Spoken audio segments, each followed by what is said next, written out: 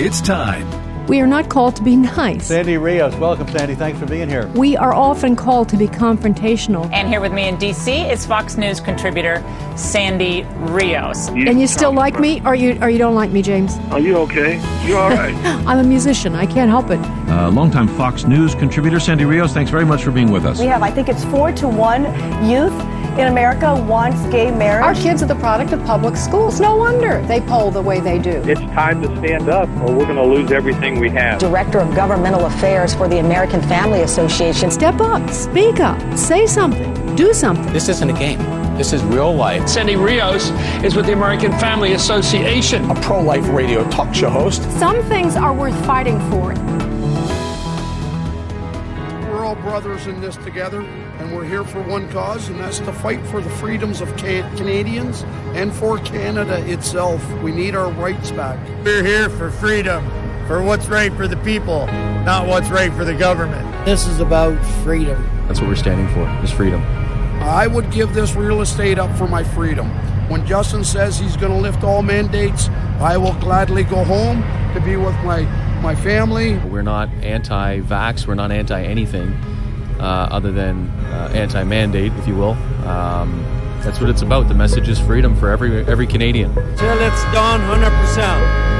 Not 99.9, 100%. Doesn't matter what side of the aisle you're on. It doesn't matter what it is you feel about COVID-19 or masks or any of that stuff. I think it's important that we maintain the liberties that so many sacrificed and died to have in this country. I don't want my kids having to wear masks. I don't want that. But I want the right to choose that. I want the right to choose a vaccine or not a vaccine. We're in for the long haul, and we're here until we achieve the goal, and that is to have our voices heard, number one, and number two, to have the freedoms restored that the citizens of this nation deserve. Give people their freedom back, give people their lives back, give people their choices back. Till we get the confidence that our government has heard us and is willing to make changes for the people. And we're not leaving. We're not going anywhere. We want freedom. We want our Canada back. All right, Sandy Rios with you this morning. And that is every single voice that you heard there is one of the truckers up in Ottawa, Canada. Holding off, not laying sieges when you prevent food and water from coming in and you're trying to, destroy your enemies. That's not what it is. They're trying to get heard in their parliament. They want the mandates to stop. They say that you should be free to decide. If you want the vaccine, fine. If you don't want it, fine. You shouldn't be losing your jobs. They're saying what all of us feel. All of us, you and me. Pretty much my audience and I and a lot of Americans feel the same way. But Justin Trudeau, their premier, not so much. He's calling them people waving swastikas. He calls them, he says that they're violent Nazis. It's amazing that what he gets away with. He does it. He's got, great hair. He's a good looking guy. He's a really great talker and he gets away with it. So, in fact, I'll give you just an example of this. When he spoke in Parliament, he finally appeared earlier this week. This is what he said. Clip 8. We're here to do our job as government, as parliamentarians, because our democracy is working.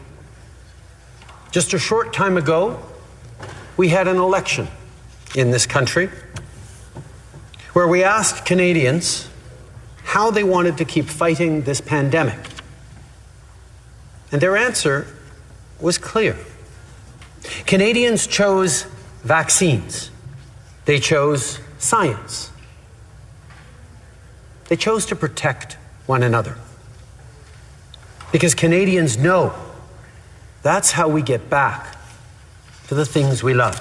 All right, I'm going to interrupt. Well, evidently, a lot of Canadians don't feel that way. They have found out what we found out, that the vaccines don't work. That leaders like Trudeau are using this to clamp down and control people, and they don't like it. 50,000 trucks is nothing to sneeze at. And as a matter of fact, it's become a worldwide movement. I told you about that yesterday. And we have truckers now closing in on the Ambassador Bridge, which is the busiest border crossing between Canada and the U.S., There are long traffic delays around Detroit. In Alaska, more than 100 truck drivers have rallied and supported their counterparts in Canada by driving 10 miles from Anchorage to Eagle River. And we see all kinds of signs. Back in Ottawa, we see pictures of the truckers setting up hockey nets in the middle of the road. We know they have been accused of setting up bouncy things for kids, and cleaning up the streets.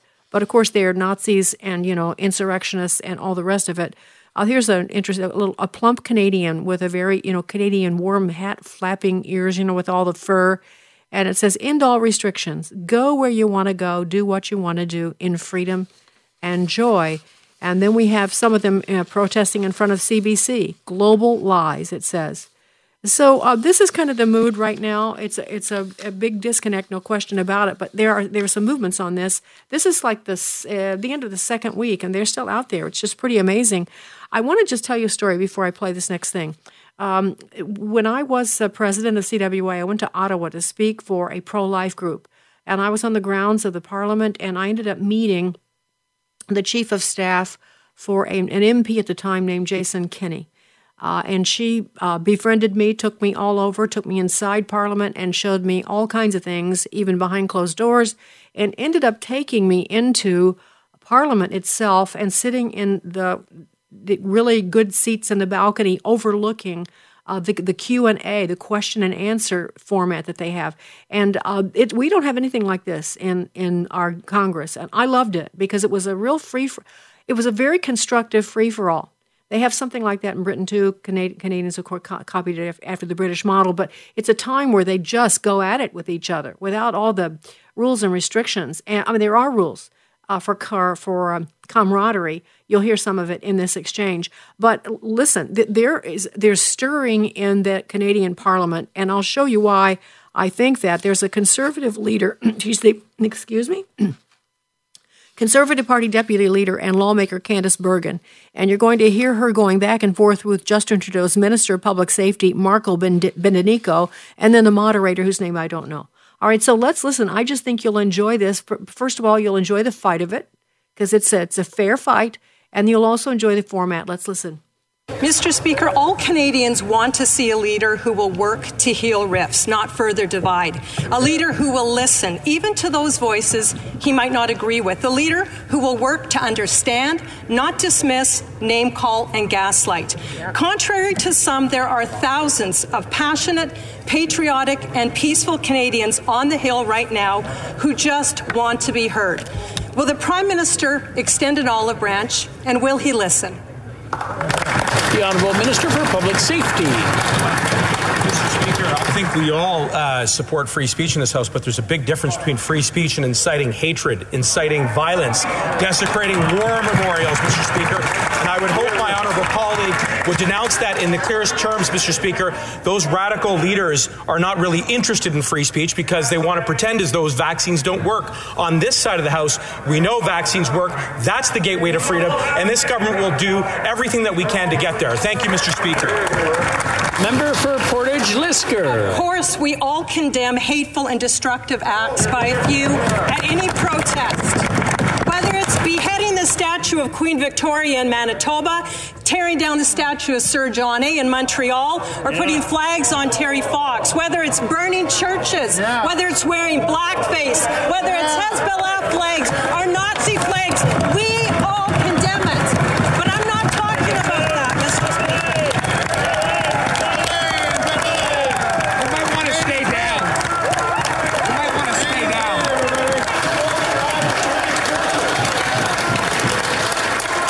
The Honourable Minister of Public Safety.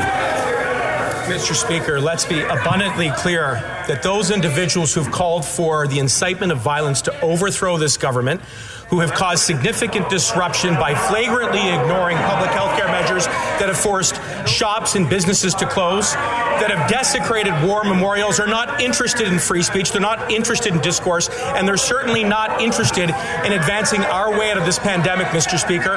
This government will always listen to those who want to have a robust debate about public health care measures, but we have to draw a bright line between those who are interested in that debate and those who are not. Excellent. Speaker Portage-Linsker. Well, that minister is not telling the truth, and it's shameful to see what he is doing, accusing Canadians of being...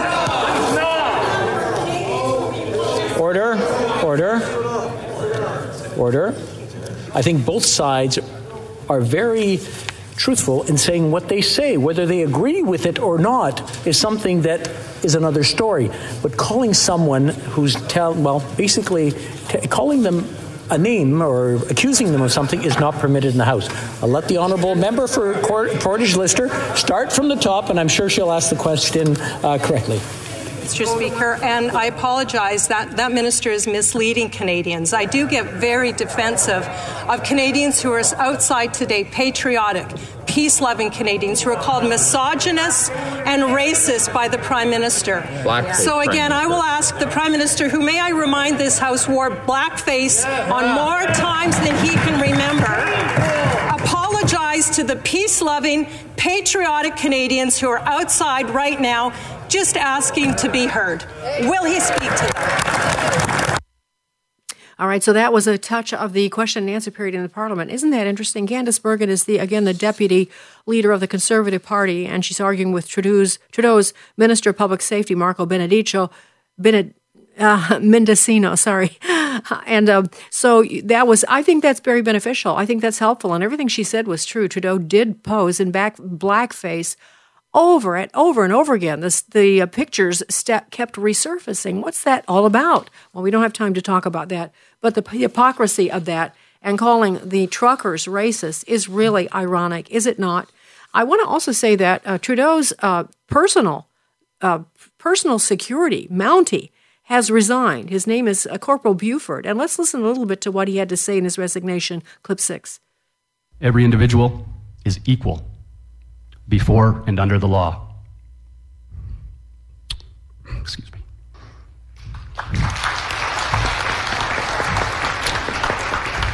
And has the right to equal protection and equal benefit of the law without discrimination. And finally, the most important in my mind is Section 52, where it clearly states that the Constitution, I can't look at you, Piper, is the supreme law of Canada. So I'd like to read my oath of office that I took 15 years ago.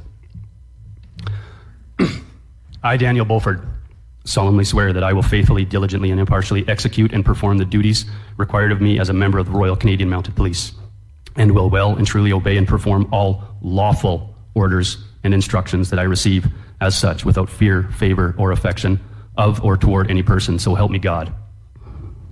I cannot be compliant or complicit with federal policies and provincial regulations that I sincerely believe to be unlawful by every measure. It is certainly not the case that the official narrative has demonstrably justified a gigantic overreach into the fundamental freedoms of every citizen of this country. We are to keep Canadians and their interests safe and secure. All Canadians, not just a select few. We are to assist Canadians in emergency situations and incidents. So in the context of the pandemic, I've seen us intimidate and arrest Canadians as opposed to assisting them. All right, that very emotional speech was given by Corporal Beaufort, as he resigned from the Royal Canadian Mounted Police. And can you imagine what's going to happen to him? That took a ton of courage, and he's the personal bodyguard, one of them, personal detail for Justin Trudeau.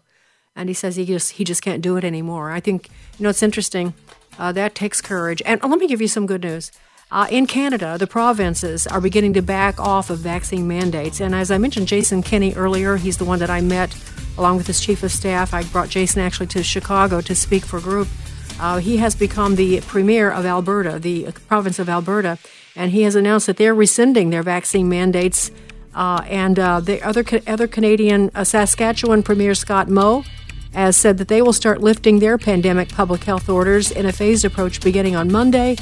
We've had a couple of other, Quebec have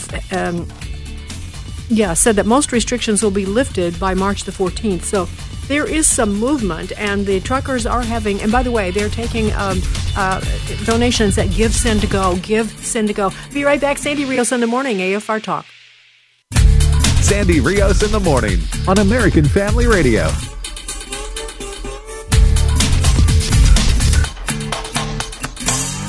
Hey, hosers, it's me, Justin Trudeau. He, him. The president of the greatest state in the U.S., Canada. This week, some truckers drove to Ottawa claiming that they're angry about a vaccine mandate, I would have had the Mounties pull them over, but their horses ain't fast enough. I tell you what. But the truth of the matter is, these truckers only hate me because I'm black. That was me in college.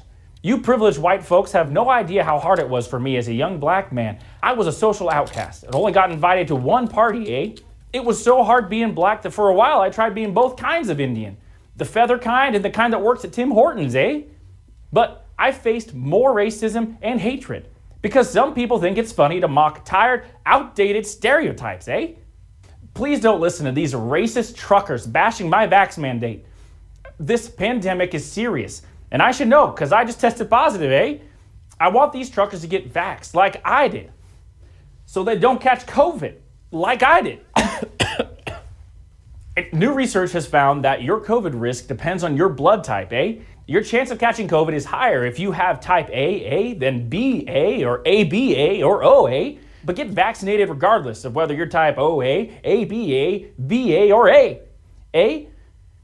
The truth is, I want these truckers to get vaccinated because I care about them. When they're out there chain smoking, driving 19 hours a day, and eating truck stop cheeseburgers, I want them to stay healthy, So they can keep delivering our milk in a bag, hockey pucks, delicious maple syrup, and of course, black shoe polish. That we need, for reasons, May the Canadian Indigenous Two-Spirit God bless you, and may she bless Canada. All right, Sandy Rios back with you. Well, all right, we just talked about Justin. We talk about Justin Trudeau almost every day. We have for the last 2 weeks. And he is pretty funny, but I don't think you heard that on Saturday Night Live. No, I don't think you did. But I think you might have seen it on Babylon Bee. Babylon Bee has about 20 million subscribers, and they traffic in humor. They make fun of everyone. Nothing is sacred, including Justin Trudeau. And I thought it would be great fun today to talk about the Babylon Bee. I think some of you may be only slightly familiar or not familiar at all. And we can all use humor right now. And so we're going to talk about that. Seth Dillon is the owner of the Babylon Bee, and he comes to us this morning from sunny Florida. Seth, thanks for joining us. Thank you. It's actually rainy and cloudy today. So unfortunately, It's not sunny Florida this morning, but I am in Florida, a free state, which I'm happy to be in. Yes, and you're free to write your comedy without being arrested, at least so far. Have you guys been shut down? You have been shut down, right? Were you booted off Twitter? What's your that's kind of a claim to fame. So what's your claim to fame with that? Oh yeah, we've been suspended on Twitter. We got back on it, but we were suspended at one point. We've been threatened with demonetization and deplatforming on Facebook. MailChimp, a bunch of different platforms. We've been threatened with it on Instagram. So we've managed to stay on these platforms, but it's been a lot of work staying on them. We've even had to threaten to sue the media in some cases because they've been, defaming us and misrepresenting us in their effort to get us deplatformed from these places. So it's been a challenge. I think probably the smartest things for us to do, Seth, is to try to help people understand who you are. I think we should assume that the Babylon Bee, because I don't think we can assume. I was just reading this. I had forgotten about this, but you guys crack me up, I have to say. But so let me just say, way back, I think before you joined Babylon Bee, one of the biggest splashes you made was 2017 during Hurricane Harvey, and it was battering Houston. Mm-hmm. And there was widespread flooding, and Babylon Bee, I'm reading, satirically criticized televangelist Joel Osteen with a headline that read, Joel Osteen sails luxury yacht through flooded Houston to pass out copies of Your Best Life Now. All right, so it goes by. All right, so that goes viral, makes a lot of people mad, I'm sure, makes a lot of people laugh, but that's kind of an idea of the kind of things you traffic in. Can you describe it? Describe it to us from your own words, what it is that you are trying to do. Well, we're a satirical news publication, so what we're doing is we're writing, funny fake news, but it's for a point. I mean, the main thing that we're trying to do when I try to summarize what our mission is, if we have one, is to ridicule bad ideas. and I think satire does that very effectively. That particular article that you're referencing, a lot of people were. Well, what happened was that one went viral because so many people believed it was true, which is kind of outrageous. That people would believe that was true. But isn't that kind of a goal for you? I mean, isn't that like a coup d'état? If people really take it seriously, isn't that kind of feather in your cap? Well, on the one hand, you have people who criticize you who say, "Oh, well, if people are believing your satirical stories, then they're too close to reality, and you need to do a further job of removing them from reality." And I scratch my head when people say that, because that's what makes jokes funny, is their closeness to reality. It's satire that is so divorced from reality that you couldn't possibly believe it was true wouldn't be funny, and it wouldn't make a point. You would just think it was a weird, silly, outrageous story. But if it's actually believable, like when we made a joke about how Trump claims to have done more for Christianity than Jesus himself, that kind of a joke is believable. People would believe that Trump would say that. And in fact, these jokes come true all the time. If you go to September of 2021, we wrote that headline about Trump saying he'd done more for Christianity than Jesus back in 2019. And then he said in 2021 that he's done more for Christianity and religion in general than any person in history. He said that on a radio show. So a lot of times the jokes that we make end up coming true. And I think that just means that we're on the mark with our satire. There is truth at the base of what we're doing. And that's really the goal, is to, like I said, ridicule bad ideas, but also speak truth to culture. And I think satire is an effective way of doing that. Some people don't understand satire, and some people will be duped by it. I'm putting that in scare quotes, duped, because we're not trying to dupe anybody. But some people will be taken in by it and think that it's real. But there is a point to it. And if you understand what we're trying to do, then you'll see that.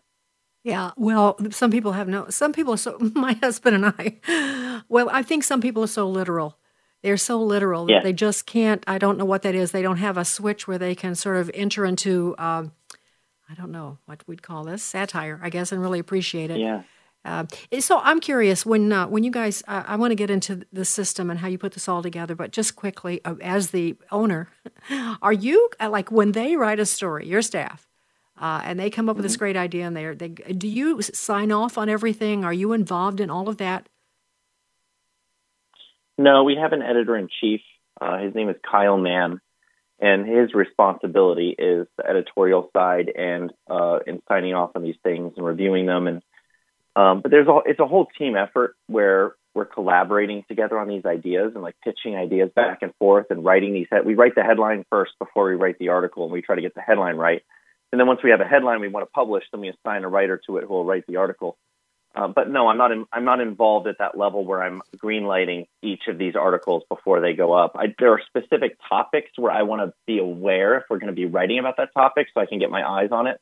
Because some things are really controversial and can be easily misunderstood or misconstrued. But no, I'm not approving everything. In fact, sometimes people will share articles with me saying how funny they are, and it's the first time that I've seen it. Have you ever like said, no, we're not doing that one. Can't, too much. Can't do that one. Did you ever do that? Yes, I have. Sometimes our writers. You want to share what it was? Take it a little far. No, I probably won't. I mean, there's nothing you don't write on. There's no topic you don't write on. Is there anything that you won't talk about? No, I don't think so. There aren't specific topics that we won't write about. There are topics, though, that we'll be very careful about how we write about them. Race is a really good example. It's such a hot-button topic. You have to be careful about how you satirize somebody who is a racist, because people will, like we were talking about a moment ago, satire can be difficult for some people to follow and understand. They will assume that you are a racist in what you're saying when you're really satirizing someone who's a racist. So that's challenging, dealing with issues like that and making sure that your joke is clear enough in the context of what you're joking about is well known enough that it's not going to be misconstrued and misunderstood, so that the next thing you know, there's a bunch of news articles out there about how Babylon Bee is, a racist cesspool or something like that. And then we're on the defensive in the press. So you got to be mindful of those types of things. Generally it's just super sensitive topics that are hot buttons. That's something I never thought of. You have to make sure that people know what you're talking about. Now, that's a challenge there. You can make a lot of jokes. Yeah, well, those are some of the sometimes when we'll turn down a joke, when I'll say, you know what, we're not going to do that one, it's because it's not because it's a topic that we don't want to joke about. It's a topic that hasn't really, we're aware of it maybe, like it's in our circles, we're aware of it, but it's not broadly known as a news story nationally.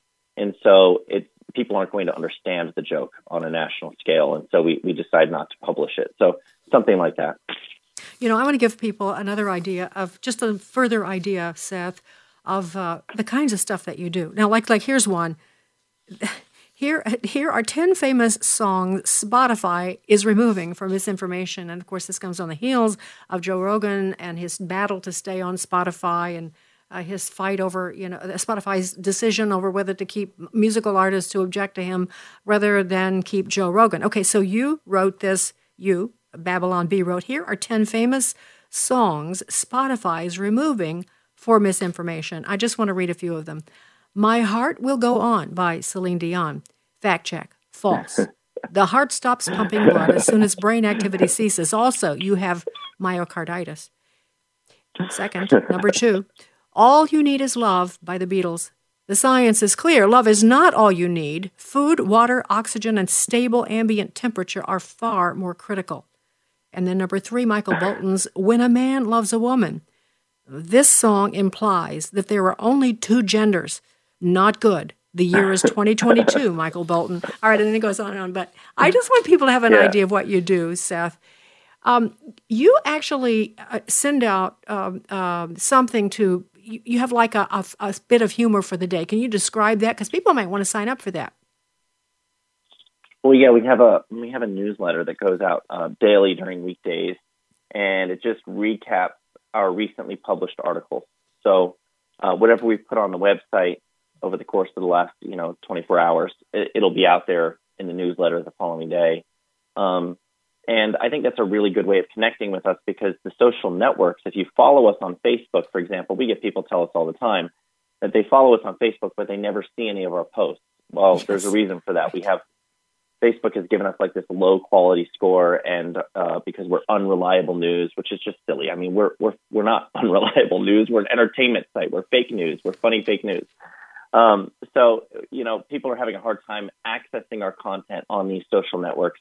It's best to connect with us directly. Give us your email address, sign up for the newsletter. It'll go straight to your inbox. So that's BabylonBee.com, right? Yep, BabylonBee.com. BabylonBee.com. I want to give them another example. This is in my inbox. 15 communist Olympic events this year. And we have the Uyghur Luge. Competitors slide down the side of a mountain on a live Uyghur prisoner. Uyghur biathlon, exactly like the standard ski and shoot biathlon, but you shoot Uyghurs. Competitive virus making. A competitor from Wuhan is the current favorite. And it goes on and on. Oh, men's cross-country lab leak.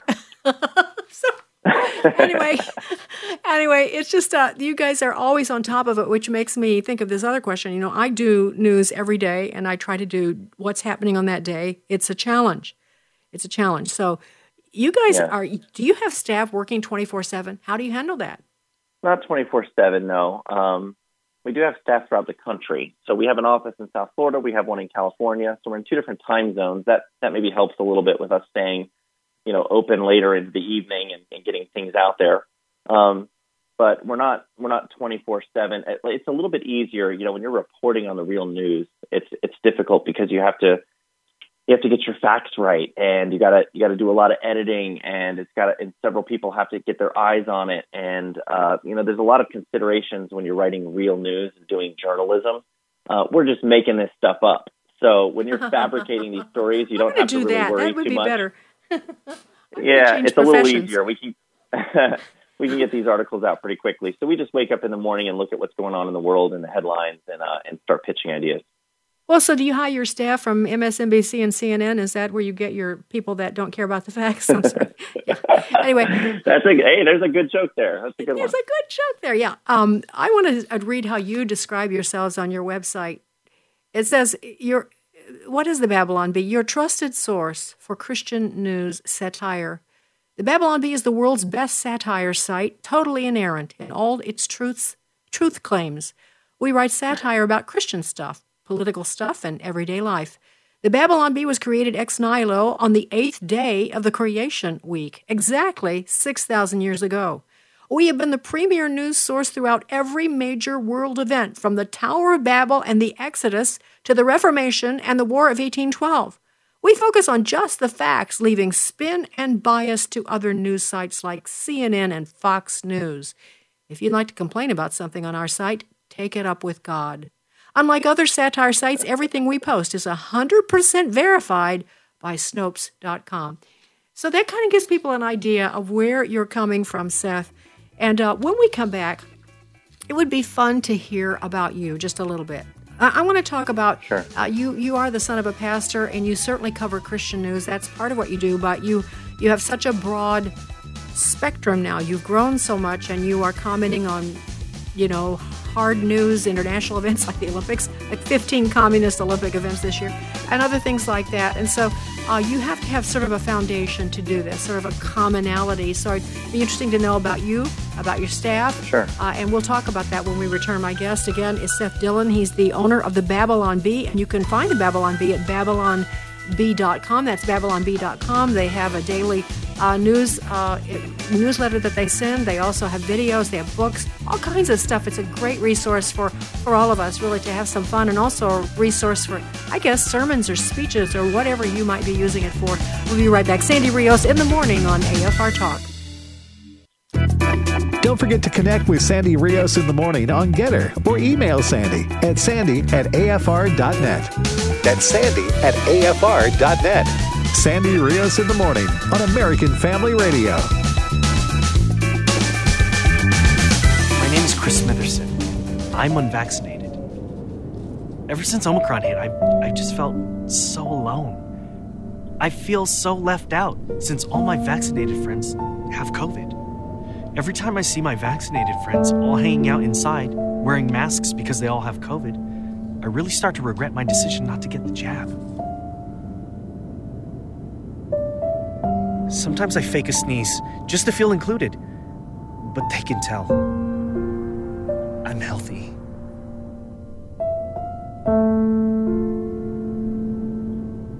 I've tried everything. I licked doorknobs, I double-dipped guacamole, I even ate a Golden Corral. But nothing worked. No matter how hard I try, I just can't get the Rona. Since I can't be quarantined with my friends, I guess I just have to continue on with my life. Out here. As if there's no pandemic. At all. All right, Sandy Rios with you. We're talking today about the Babylon Bee, which is a great source of satire. It's not only do they do videos, which are great fun, you just heard one, they write books, and they present daily videos. They have 20 million subscribers. Seth, at this point, Seth Dillon is the owner of Babylon Bee. What kinds of people are subscribing? Do you have any way of knowing? Do you have a demographic? I mean, it's a pretty broad range. I mean, we skew slightly male. About 55% to 58% of our audience is male. The age range, it varies. We have high schoolers and college kids who are fans of ours, and then all the way to 80-year-olds and 90-year-olds who are still trying to navigate social media, writing in, telling us how much they love us. So we have a pretty wide range. I think the sweet spot is probably people in their 30s, 20s, 30s, and 40s, and who are really active and engaged in culture and in the news cycle. I would say, but yeah, it's not like we have a specific group. I mean, when we did start out, it was kind of more of a niche site that was catering towards the evangelical Christian community, and we did a lot of we still do this, but we did a lot of church jokes and church humor, and they were inside jokes that people in the church would understand, and we still do a lot of those, but we have a much broader audience now, and most of the articles that we do that go viral are the ones that are on current events that everybody's aware of. Yeah. Let me give a couple more examples before I ask you about your background. This one I love. You got a picture of Justin Trudeau in blackface, which this is a mock-up of a real picture of him in blackface with a purple turban, like with a white feather. And he's like crouching down. It says, Trudeau dons blackface to escape Capitol undetected. And then the next article was, Trudeau claims truckers only hate him because he's black. So anyway, that's the kind of humor that you do. But Seth, you grew up in the church. Your dad was a pastor of, I don't know if it's, I'm not sure what church. It's a non-denominational church, I guess on the order of like a Willow Creek or, you tell me. You tell me. Yeah. He pastored either community churches, local community churches, or Bible churches, typically non-denominational. He did pastor an evangelical free church at one point, but that was the only denomination we were affiliated with throughout my upbringing. But yeah, he was a pastor for over 25 years and retired recently. The interesting thing to me is, Seth, you are, I'm assuming you're around 40, something like that. So you're a guy that grew up with a pastor father, but I know from your writing and just hearing you interact with other people that your faith has remained strong, and your commitment to solid theology in everything that you're doing here, besides truth, is strong. Yeah. And could you just talk about that for a second? Why isn't it? It seems to me that too often we have stories of kids who grow up in pastors' homes or Christian leader homes, and they don't catch it. How do you think that you actually caught your own faith living in your home? Well, that's a good question. I think that there is a tendency, if you're in a home that's extremely strict and conservative, for young people to want to rebel and experience all the things that are being denied to them. I think it's a very common thing. I think in my home, I grew up in such a loving, nurturing, and positive environment. My parents have a really healthy relationship. They had a very healthy relationship with us. And I developed early on a great love of reading, and I read my Bible regularly, and I read a lot of Christian authors, and really steeped myself in theology and apologetics. And I think apologetics was a key for me when I was a young adult, because I started to learn. I was reading C.S. Lewis and then some other more modern apologists who defend the faith against a lot of objections against it, and having some of those intellectual answers to common objections to the faith, I think equipped me to continue to, it's one of the purposes of apologetics, is that it's edifying to the believer, not just a persuasive tool for the unbeliever. So I think that's one of the ways I was able to stay anchored. It was just my love of learning and reading, but also the example that my parents set in our home. So there was nothing in my life or in my church life, my family life, that drove me away from the church and made me want to turn from it and never go back. Well, I think you've touched on something really important. I think the whole notion of, I think personally that our whole approach in the evangelical church has just been too intellectually thin. And for people who are thinkers and deep thinkers, it has to go deeper. And I would give a shout out to the Evangelical Free Church. I raised my kids for 15 years in that church and got great teaching, just great solid biblical teaching. In fact, my son grew up to be he's got his PhD in theology now and is a pastor, and I was a divorced mom. So I have a story that I'm very grateful to God for that, because it could have gone a very different way. But my point is, intellectual rigor brings more faith.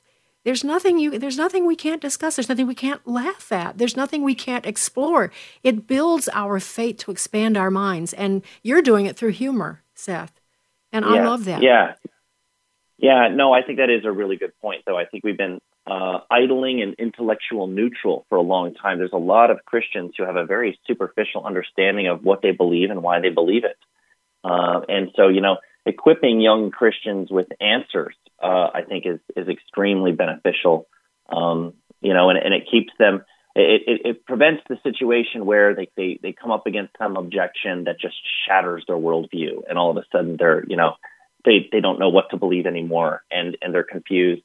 I think the more that we understand about the universe, the more that we understand about nature, the more that we understand about morality and consciousness and life and all of these things, the more our faith makes sense, not less. So, absolutely. But yeah, that's a big topic. That's a big topic outside the scope of what we normally deal with satire. But we do sometimes touch on these topics with satire. We will make points about about our worldview.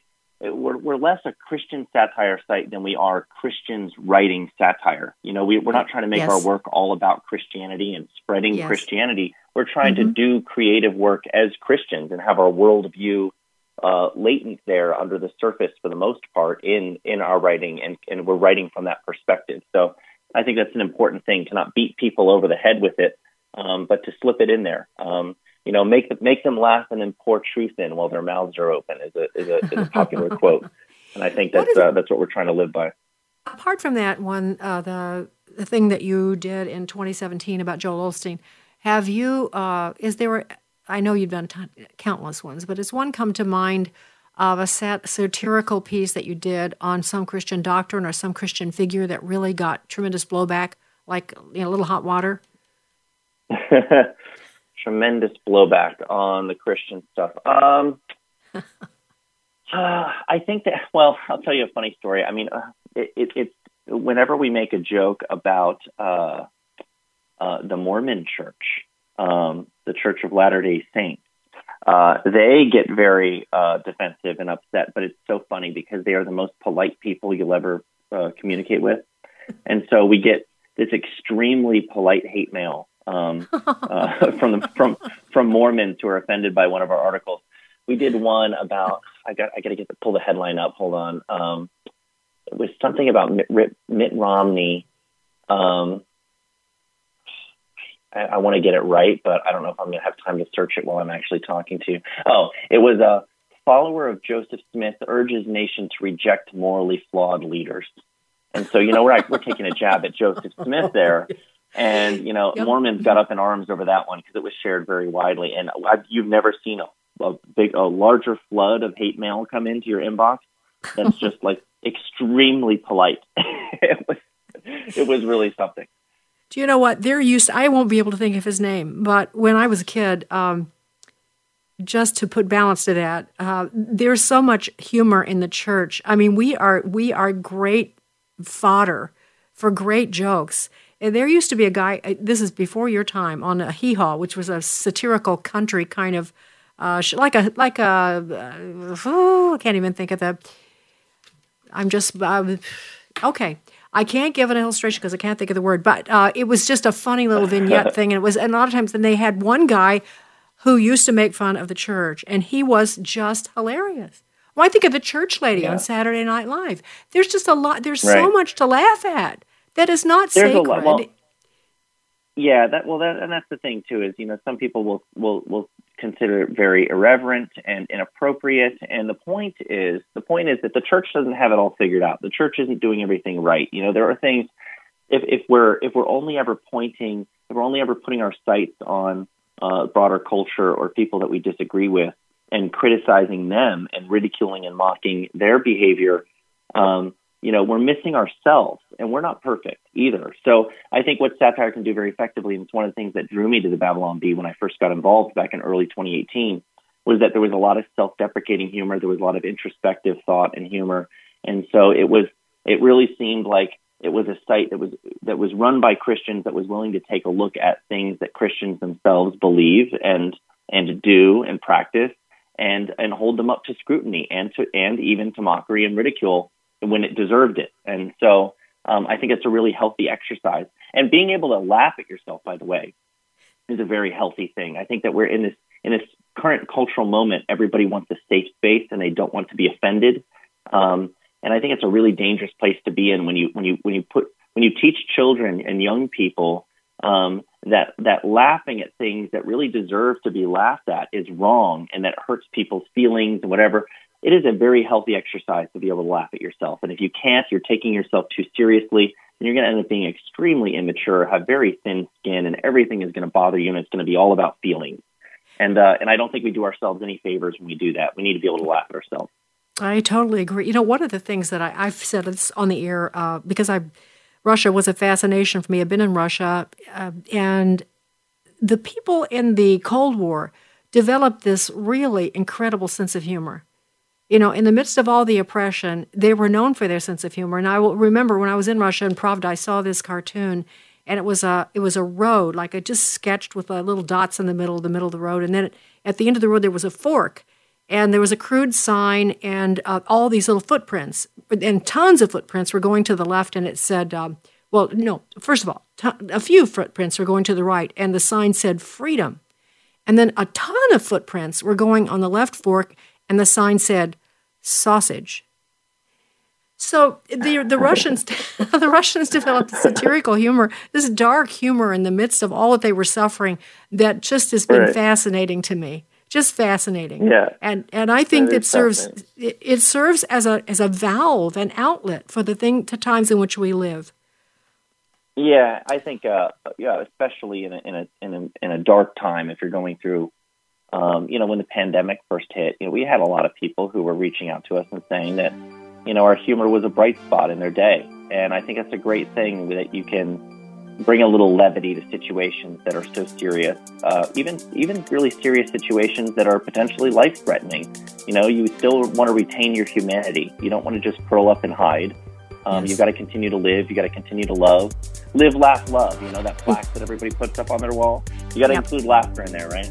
Yep, I totally agree with that. Not without merit. It could be. It's solid footing. It's certainly with the Babylon Bee. They're scripturally found solid. They make fun of everyone, but they don't mock God, and they don't mock things that are sacred. They just mock people and the ways they're doing things, whether it's political or in the church. It's Babylon Bee. It's BabylonBee.com. I think you should subscribe, each and every one of you. Seth Dillon, it's been a delight. Thank you so much for joining me. Sandy Rios in the morning on AFR Talk.